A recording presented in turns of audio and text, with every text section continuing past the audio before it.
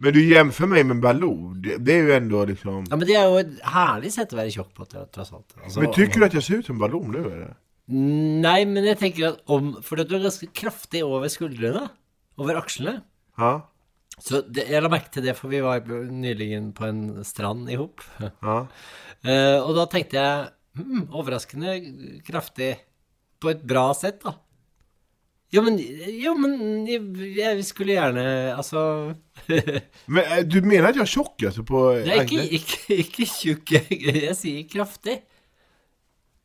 Och lite kraftig. Men där är jag inte alls tjock, tycker jag. Att du har axlar, du har armar, du har liksom, man känner att, ja, här kommer en man, liksom.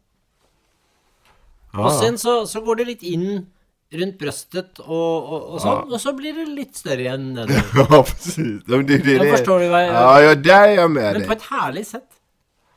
Tycker du det? Ja, tycker du bara kan bara ta med mer choklad.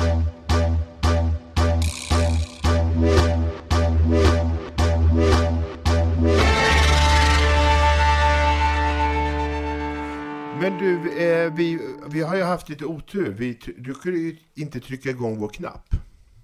Nej. Vi har ju spelat in vi har suttit här nu i 1 timme. Ja, faktiskt, vi har spelat in världens längsta podcast. Ja. Men den har inte blivit spelat in. Nej. Och jag känner att vi sitter här länge nu, fordi jag, för det första är väldigt, väldigt törst. För det andra så luktar jag svette. Och det är ju bara fordi vi har sittit här och pratat väldigt intenst. Ja. Och vi har ringt telefoner, och vi har snackat med en fantastisk kvinna, en psykolog. Som var så smart och morsom. Ja. Allt detta blev alltså inte spelat in. Nej. En fantastisk psykolog, vi kan ju nämna hennes namn för att hylla henne lite. Anna Gyllenstierna heter det. Du valde Anna, och så valde du Gyllenstierna för att vi har suttit och jobbat på en pizzeria, eller mitt emot en pizzeria. Ja. Som heter Gyllenstierna. Ja. Och så började jag bråka med henne om det fanns, huruvida det fanns en pizzeria som hette Gyllenstierna eller inte. Ja, hon menar att det inte fanns det till slut. Det ville hon ha sig framåt. Hon ville inte att vara i släkt med någon pizzeria. Det var ju det som var det roliga. Ja, väldigt morsomt. Ja. Saken var den att vi tyckte det var lite roligt att ringa upp en lyssnare. Men det får vi hoppa den här veckan helt enkelt. Ja, det kan vi göra senare. Du, har du haft en bra helg? Jag var på teater. På fredag var jag och så Per Gynt. Jaså det? Ja, inte värst. Ja. Jag Den har inte jag själv varit. Nej. Och jag har ju anledning att gå dit. Ja, det hade jag också. Ja. Inte bara fordi att, alltså det är ju, det tänker jag sån att hela salen är ju full av folk. Och de går ju bara för att se Per Gynt. Jag går ju fordi det handlar om mig. Exakt. Och jag ska gå dit för att jag är med. Ja, nämligen. Vi må förklara detta här. Det som har skett är att Nationalteatret i Oslo har en uppsättning av Per Gynt, som är Ibsens berömda drama om verdensmannen Per Gynt. Och den uppsättningen är gjort av Alexander Mørk Eidem, känt också här från Stockholm, för att finna nya twister och ändra kända dramaer. Ja, han gjorde bland annat Djungelboken här. Och hela gav blivit fantastisk, ja. Han är ju en väldigt bra regissör, och han har då gjort en version av Per Gynt hvor han har brukt hela Skavlan-scenografin, och allt föregår på en måte som att Per Gynt är gäst i Skavlan och berättar om sitt liv. Och så det är utgangspunktet för 3 timmar och ett kvarter drama. Det är som att sitta och se på Skavlan, men i en extrem version. Och då är du med på någon inslag hvor du faktiskt får spela dig själv. Alltså det är ganska, jag gör det jag gör i Skavlan, fast jag gör det här. Alltså, ja. Så det kommer. Ja. Väldigt bra. Så sitter jag på Nationalteatret, och så ser jag denna föreställningen som är ju spektakulär och underhållande och väldigt flott. Och så tänker jag att nu ska folk selvfølgelig etterpå spørre meg hva jeg syns. Og så slår det meg at jeg er jo her kan jeg jo bare si en ting. Ja, just det. Det är ju bara... Ja, jag fattar. Jeg kan jo bare si at dette er fantastisk. Fordi uansett hva jeg mener, eller måtte mene om den forestillingen. Så tror folk annars att du är sårad, liksom. Eller? Exakt. Ja. Sånn at, og nå var det veldig bra. Var det? Som jeg sier, det var veldig bra. Men Men det kunde ju om det lite ikke hadde vært bra, bättre. nei, men om det ikke hadde vært bra, så hadde jeg jo vært veldig ufri og måttet si uansett at dette var veldig bra. Ja. Og det synes jeg, det er en interessant situasjon, for det har jo ingenting med, det er jo iblant, det er samme som parodier, når man er blitt parodert, og det har jo både du og jeg blitt iblant. Det er jo overhodet ikke sårende. Det er jo bare at iblant så er det så dårlig. Ja. Men Per Gynt, hur var det då? Jo, men det var veldig bra. Det var bra? Ja, det er bra. Du kan glede deg til det. Pass på at du ikke er trøtt og ikke har vondt i ryggen, for det varer en stund. Ja, det var långt, ja. Kunne kortas ner lite. Jeg mener jo nesten alt kan kortes ned. Selv podcaster kan kortes ned iblant. Jag var inte så långt ifrån Nationalteatret i helgen. Jag var ju på mitt stammisställe, mitt nya stammisställe i Oslo. Du vet vad det är? Teatercafén? Ja, teatercafén. Dit alla skådisar dit alla skådisar går efter föreställningen och sätter sig. Och där brukar jag sitta, och jag vet inte, men det är någonting, jag vet inte vad det är med mig, men det är någonstans i mig att jag vill sitta där och vara en del av den miljön. Det är någonting, jag vet inte vad det är. Som, så vad är det du känner av? Vad ser du för dig? Liksom? Ja, men jag ser för mig att jag sitter där liksom, och jag vill vara någonting som jag kanske inte riktigt är. Jag vill vara den här mannen som sitter och berättar historier för folk på teatercafén och kanske börja diskutera. Vet vad vi gjorde också? Bara därför. Det var helt ointressant samtal, för jag lyssnade inte, men jag bara njöt av att vi pratade Hjalmar Söderberg. Och vi satt bara och pratade Hjalmar Söderberg, och jag bara, det jag kunde om Dr. Glas, det slängde jag in. Men jag gillade bara situationen att vi satt där. Men den här gången så gjorde jag ju faktiskt, ville jag bara liksom berätta om min kulturkredd för dem. Så att jag, när servitören frågade vad vi skulle ha, så bara frågade jag, jaha, är det några föreställningar som går ikväll eller? Nej, det är inte någon föreställning på söndagar. Nej, okej. Vad är det annars som går? Så ställer jag frågan. Ja, Per Gynt går bara. Per Gynt. Ja, just det är ju den jag är med i. Det var så dåligt. Han bara, jaha, eller är du med? Ja, nej. Du kunde inte komma på det, helt ologiskt. Ja, precis, det är helt ologiskt. Men så er det jo også at vi har disse tegningene på veggen av kjente personer som har vært på teatercaféen opp gjennom årene, som er nydelige sånne portretter. Jag vet. Og det er vel kanskje din drøm en eller annen gang å havne der. Ja, jag har till och med pratat med servitören förra gången jag var där. Vad som krävs för att han... bare for å sette dem på tanken. Ja, det er det samme som jeg har med Welcome to my hometown på Arlanda. Ja.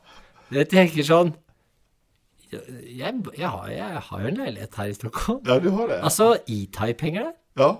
Jeg skulle ikke... Det är klart. Ja.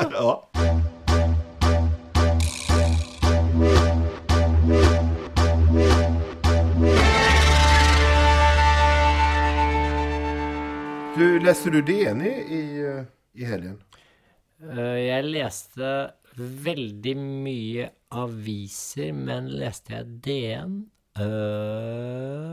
Ja, det gjorde jag. Nu blir vi lite självupptagna, men det var en väldigt bra artikel, tycker jag, av Hanna Fahl.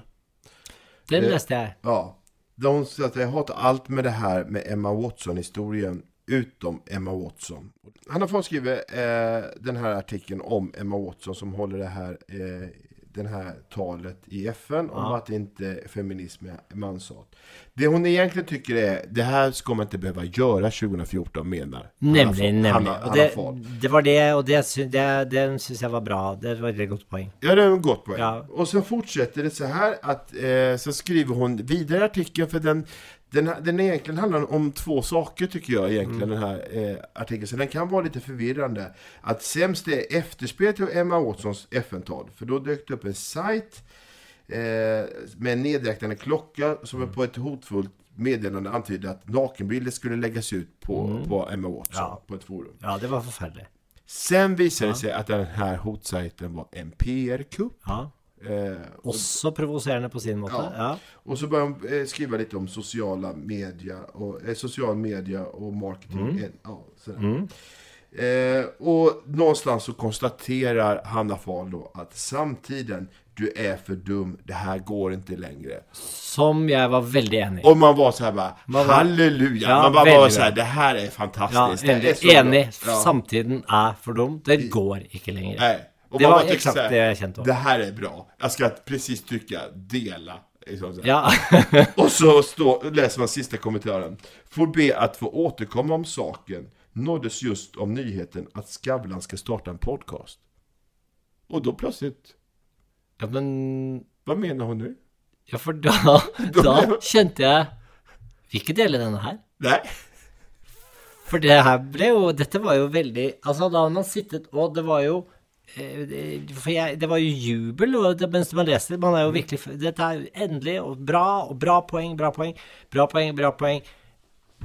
Vad då? Vad är det här? Vad är det? Men vad är det? Vad tror du där? För hon säger ju inte något. Har hon hört på? Vad är det som är, och hvor, är det bara det faktum att vi har gjort en podcast är ett bevis på denne endetiden hun beskriver? Att vi är en del av bara att av Roms sista dagar. Ja. Att och vi är själva liksom exempel på detta. Det är någonting sånt man borde egentligen tolka in i det. Vi är en del av samtiden som är alldeles för dum. Jag vet inte vad jag ska säga. Nej. Bara hoppas att hon kan visa någon form för öppen... Men vad är det, om jag ska bli helt seriös, alltså om vi bortser från att vår podcast lämnades som en del av samtiden, vad är det du höll med henne om?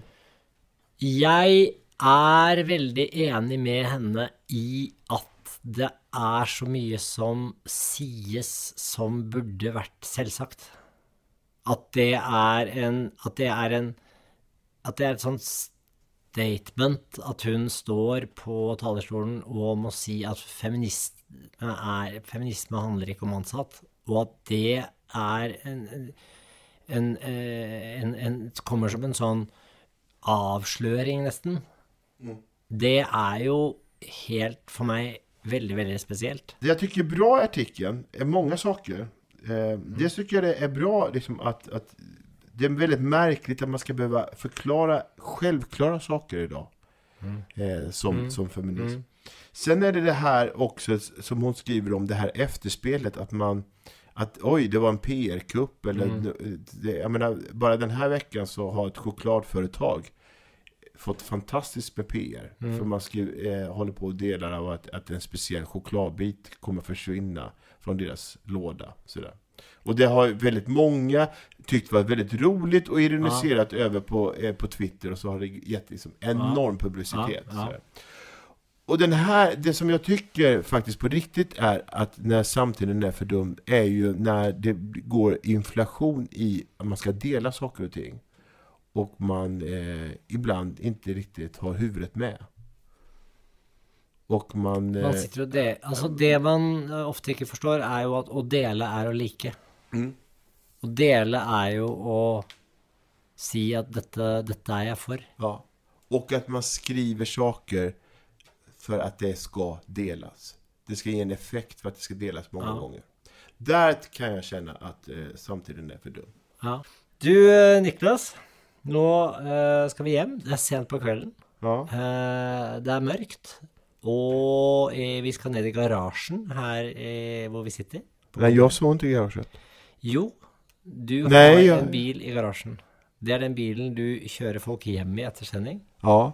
Og den står i garasjen. Og den står parkert på et sett som altså så fantastisk irriterende. Vi står mellom to søyler i den garasjen, og du parkerer, altså du en elendig sjåfør. Du parkerer, du tar deg godt med plass over på min halvdel, hvor jeg jo skal kjøre inn og jeg tror jeg holdt på altså med et skohorn og få inn den bilen min der. Vet du så, jag hatar din bil. Du gjør det, va? Ja, jag hatar den. Alltså jag har aldrig hatat en bil så mycket. Men den er fin. Det er ikke noe feil med den. Jo, jag fattar. Men du kan ikke legge det på min bil? Jag hatar den bilen. Det är så, och jag blir så irriterad. Varför har du den bilen överhuvudtaget? Det er min svenske bil. Jeg har en bil i Norge og en bil i Sverige. Men det är ju liksom en pansarvagn du har köpt. Nej, ja, men den er jo ikke så stor. Ja, men det er ikke noe veldig dyr bil. Bil er jo det største enkeltkjøpet de fleste av oss gjør, foruten bolig. Og det er jo ganske emosjonelt hva som gjør hva slags type bil du velger. For noen av oss, jeg tror ikke det gjelder din hvite Passat, eller hva det er du har, noe sånt. Den tror jeg ikke er valgt så med hjertet som jeg har valgt min bil. Det har du visst, det vet du om det. Nei, men det er noe med at den typen bil velges bare ikke med hjertet, den velges med det praktisk og mye for pengene. Ja. Kommer du ihåg vad du sa när du hade köpt den bilen? Jeg vet. Vad var det du sa? Veldig fin. Nej. Säg vad du sa. Säg vad du sa. Jag sa. Nej, du sa inte det. Vad sa jag då? Jag husker ikke. Du husker inte? Nej. Ja, du Niklas. Fin bil. En sån hade jag också när jag var i din läge i karriären. Nej, det sa jeg ikke. Jo. Er det sant? Ja, det sa du har jo kjørt sånn bil nå i veldig mange år. Det är därför jag är nöjd med den. Det är ju, karriären din står ju på stedet vid. Ja, det står bara stilla karriären. Därför har jag kvar bilen. Men det är, förlåt, jag bara avsluta det här. För jag tycker ändå, bilen är extremt störande där. Alltså, och jag vet inte om podcastlyssnarna har fått med sig detta. Det här är en jättestor jeep. Den är gigantiskt stor. Den är större än de flesta jeeparna jag ser. Ja, men det är inte en Hummer, bara så det är sagt. Nej, men den är jättestor i alla fall. Jättestor. Och därför så, jag kan inte parkera bredvid. För den tar så väldigt mycket stor plats. Jag bara undrar, varför har man en sån bil? Jag vet ikke, du kjører en hvit bil som jo kunne vært et virksomhetsbil. Jeg kjører en litt mer spesiell bil. Du, vi har en sending i morgen. Vi må derfor gå hjem.